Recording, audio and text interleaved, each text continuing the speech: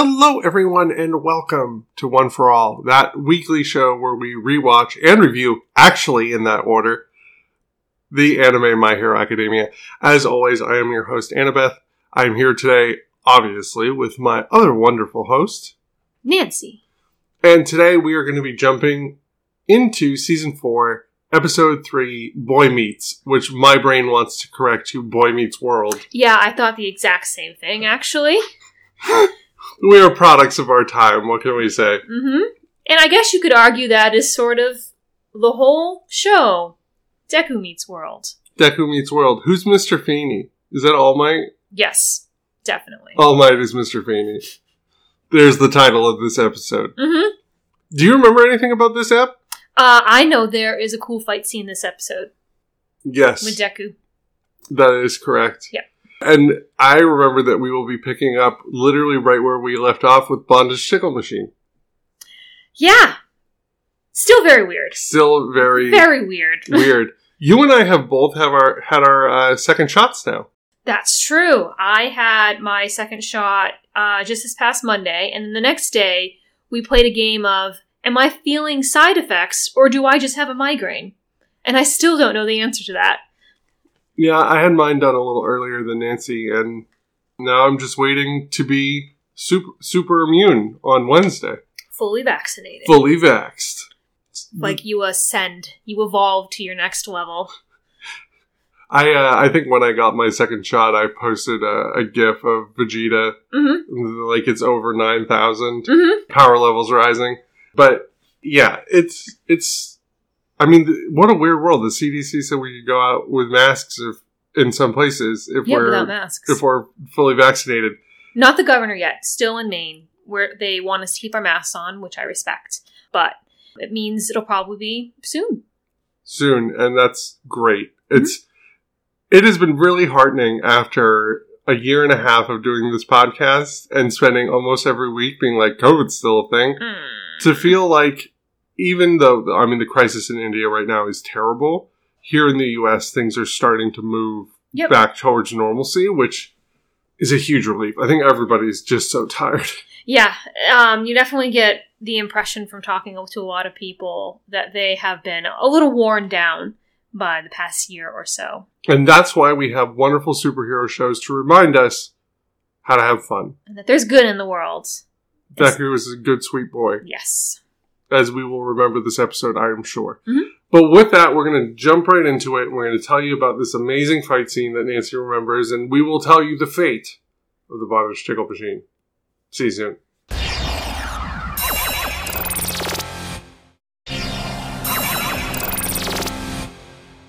And we're back. It's actually a pretty good episode. Yeah, I like this episode a lot, actually. It's a ton of fun. We actually get a work-study explainer. Yeah, just sort of explaining what the work studies are and how in the past, like with the hero killer Stain situation, they weren't allowed to fight him and there was all that controversy surrounding it. But now that they have their licenses and they're part of the sort of official work study channel, that Deku is going to be able to fight. He's going to be able to help out in a more direct way. And I like how they remind you of what the problem was last time and how it's now fixed. Yes. It's also a promise to the viewer that there's going to be a bunch of bullshit. Yes. And fighting. And speaking of bullshit, we know that in order for Deku to get this internship, he needs to make Sir Night-Eye laugh. And that he has failed. He has failed. And this scene is actually really well done. Mm-hmm. Where we get an extended scene here from what happened last time, where Deku makes his All Might face and upsets Sir Night-Eye while the poor girl at the tickle machine is just suffering endlessly. Bubble girl. But he's not angry because he thinks that Deku is making fun of All Might. He's angry because he got his wrinkles wrong. Yes, he's like, is so many millimeters or something like that long. And he points out to like different ages. Like you can tell from this particular piece of merch during this age, his wrinkles were this large. And during this age, his wrinkles were this large. They were never as large. They were not in these instances as large as the wrinkles that you had created. And as a result, that shows that you're just not up to snuff as a fan. And you should leave. And that you should leave. But we know that if there's anyone that's a huge All Might fan, it's Deku. Yeah, he realizes that there's all this All Might merch in the room. Including like a limited edition poster that there are only so many made of. Yeah, and they weren't for sale. Yeah, they weren't for sale. The 10th anniversary tapestry. And Deku, having failed to make someone laugh, has decided to pull out the weird fucking trivia where he explains an obscure All Might encounter where he saved a middle schooler who turned water into vinegar while he was drowning. Yeah, in like a lake or a river or something like that. And as a result of the vinegar, he made a very specific face. Yep, like it got into All Might's eyes, and he made a very specific face where the wrinkles were a slightly different size than normal. And that is what Deku has based his impression off of. Yeah, they nerd out about All Might stuff. It's actually really funny. Yeah, because I think it's kind of interesting, like, we have all of these characters that admire and are clearly fans of All Might, but so far, no one, not even Bakugo, has been able to sort of reach the sort of, like, trivia-obsessed level of fandom that Deku is, but he has met his match in Night Eye. He has, and this, I don't want to say this endears him to Night Eye, but it definitely helps with the bad first impression. Yeah, and you think for a bit like, oh wow, no, everything is going to work out. And we get like a further explanation of what these work studies are going to be like. It'll last a month. Yeah, and also the fact that Deku's going to get paid. Yep, it's a paid internship. Which is great. Clearly they do not live in the States. Yes. And Night Eye, he sits down at his desk and he brings out this form.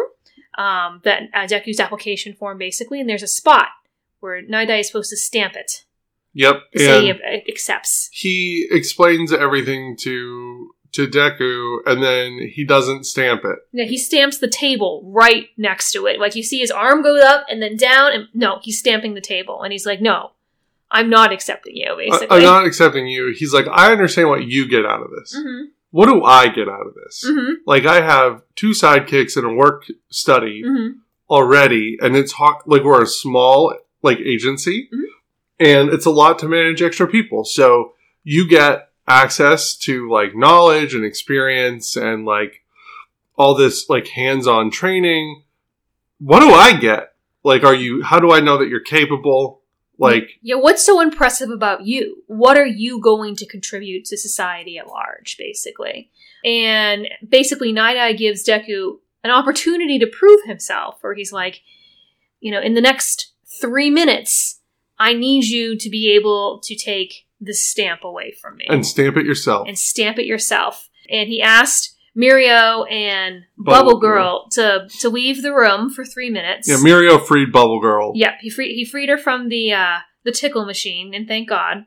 And we sort of get some brief conversation from them during the fight and before and during the fight.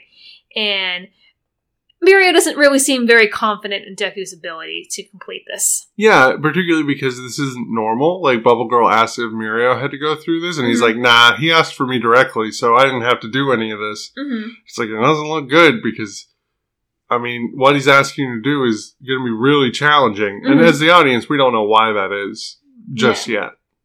And so, Deku gets ready to fight. And I think it's interesting that one thing I noticed a lot during this encounter is you really notice the bandage on Deku's arm that's injured, like the armband that he wears to help sort of support his injury. And it feels really prominent during this fight, which I think is really interesting. But Deku gets ready to fight. And one thing we didn't mention before this is that actually ends up being very important is after Deku did his face and he's talking about it with Night Eye looks into his eyes. And this ends up being very important. Yeah. So it turns out that Night Eye's quirk is called Foresight. Yeah. And when certain conditions are met, after he touches someone, if he looks them in the eye, he can basically see their future for like up to an hour. Yes. Like all of their decisions, basically. Which you imagine would be very useful in a fight because now he knows what all of Deku's moves are going to be. And not only that, but I think even more impressively, he's able to sidestep all of them. Yep. Like, Deku can't even land a blow. Yeah, there's a lot that happens in this section where he's trying to get the stamp. Yeah, it kind of, you know, whenever they have time limits on these type of shows, in my head, when I'm not taking notes, I start to count to see how well they fit into the time limits they've set. They never do. It was like 20 minutes of this episode. It was like the majority of these episodes is 3-minute piece of time. And we have a moment where we sort of go off to Mirio and Bubble Girl. What are they getting? Drinks or something like that. And Mirio comments that Night Eye is just really toying with Deku here. Yeah, it seems almost unfair. It's almost unfair. It's a challenge that Deku really doesn't have a chance of completing. Mm-hmm. And we really see that in practice.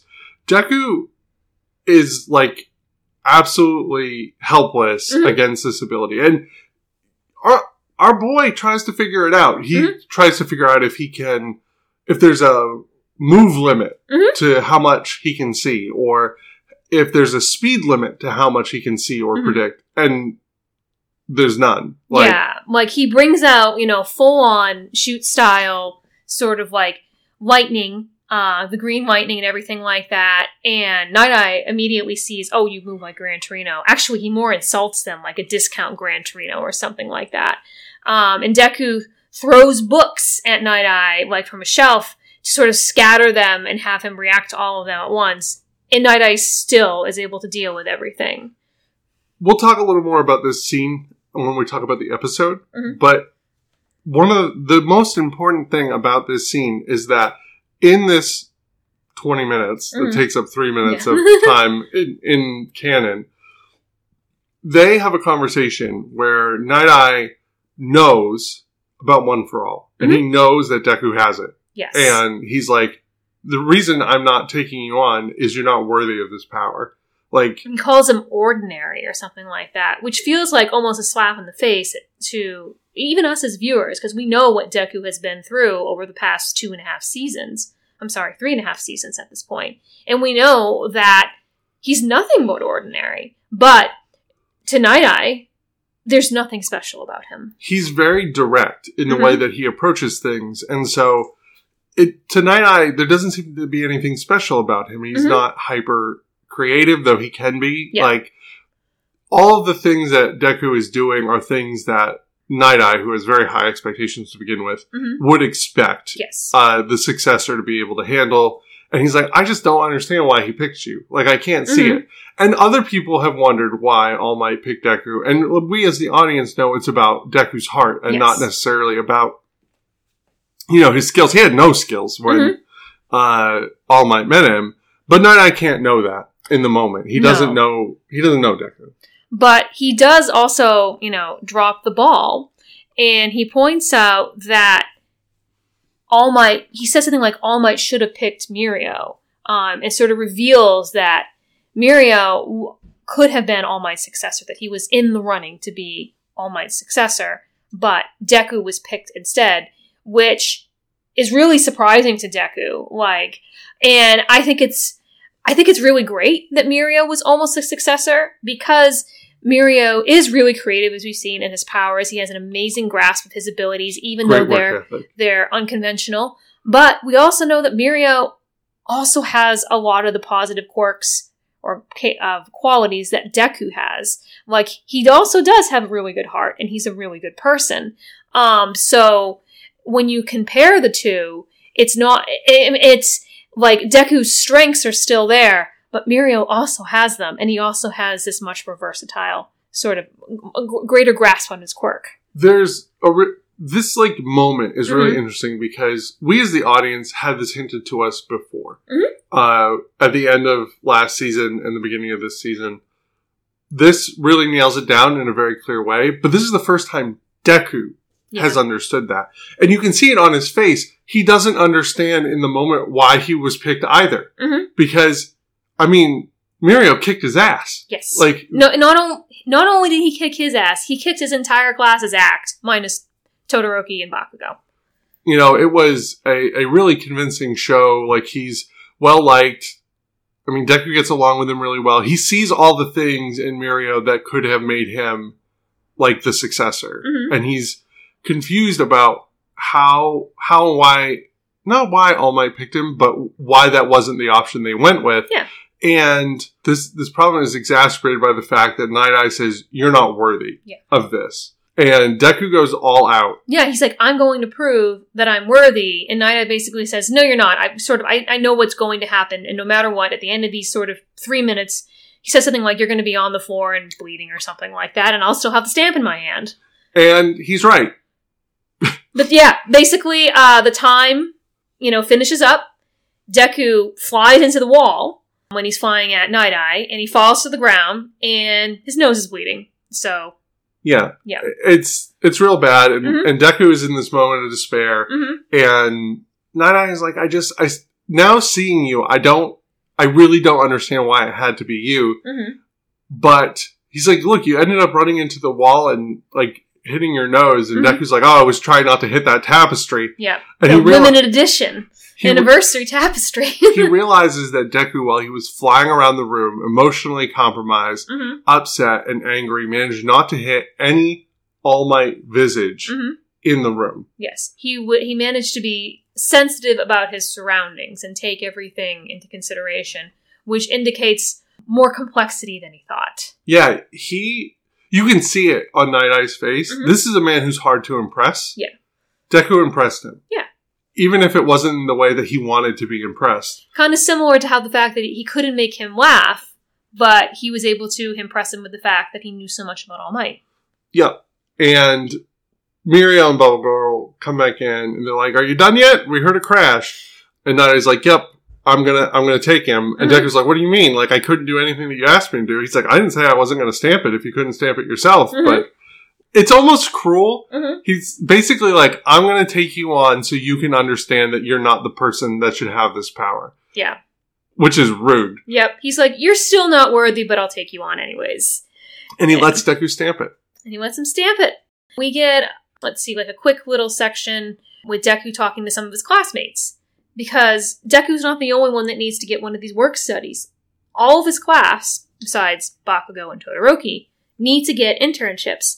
And they're really impressed that he managed to get a work study with Night Eye. And because it was pretty impressive. And the rest of them are having a really hard time of it. Like the places they did their internships, they're not hiring work study students. They never hire work study students. And we get some sort of grumbling from them. We get some commentary from Eraserhead, which I think is really important to give color here. And he's like, look, if you die, like, the pro who's responsible for you is responsible. Yeah. Like, the folks who know that and take you on anyways, they're the real deal. Yeah. And they're not everybody. Yeah, I think it's a little crazy, especially with the stuff we haven't seen yet, that Deku ends up doing, that anyone would take on, a 15, 16-year-old to do a work study in these conditions. But we do see that some of the students end up getting sort of called up. We see Tokoyami, actually, we learn that he is going to do his work study with Hawks, who is listed as being a top hero. And we don't know much about him yet, but we know he's big. Yes. And bird-like. So very appropriate, considering Tokoyami is also very bird-like.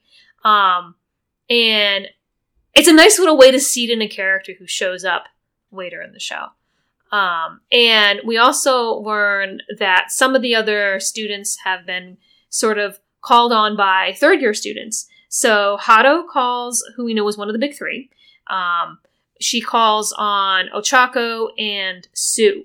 She wants to talk to them. And Akamichi? Amachiki? Yeah. I can't say that right. Yeah. Who's the third member of the big three wants to talk to Kirishima. Which I think is really interesting. Like, Kirishima, in my mind, he's a very impressive sort of student, but he not necessarily in the same way that some of the other students are impressive, but they've sort of all been selected, and we'll learn about for what later.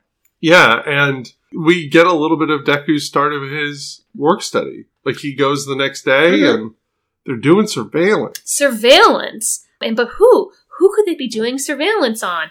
Oh no, it's Overhaul. We learn his real name here, Chisaki. And we learn that Night Eye is totally aware about the fact that Overhaul has met with the League of Villains lately. And they want to keep an eye on him. Not necessarily interact at all and they don't want him to be aware of what's going on, but they're keeping an eye on him.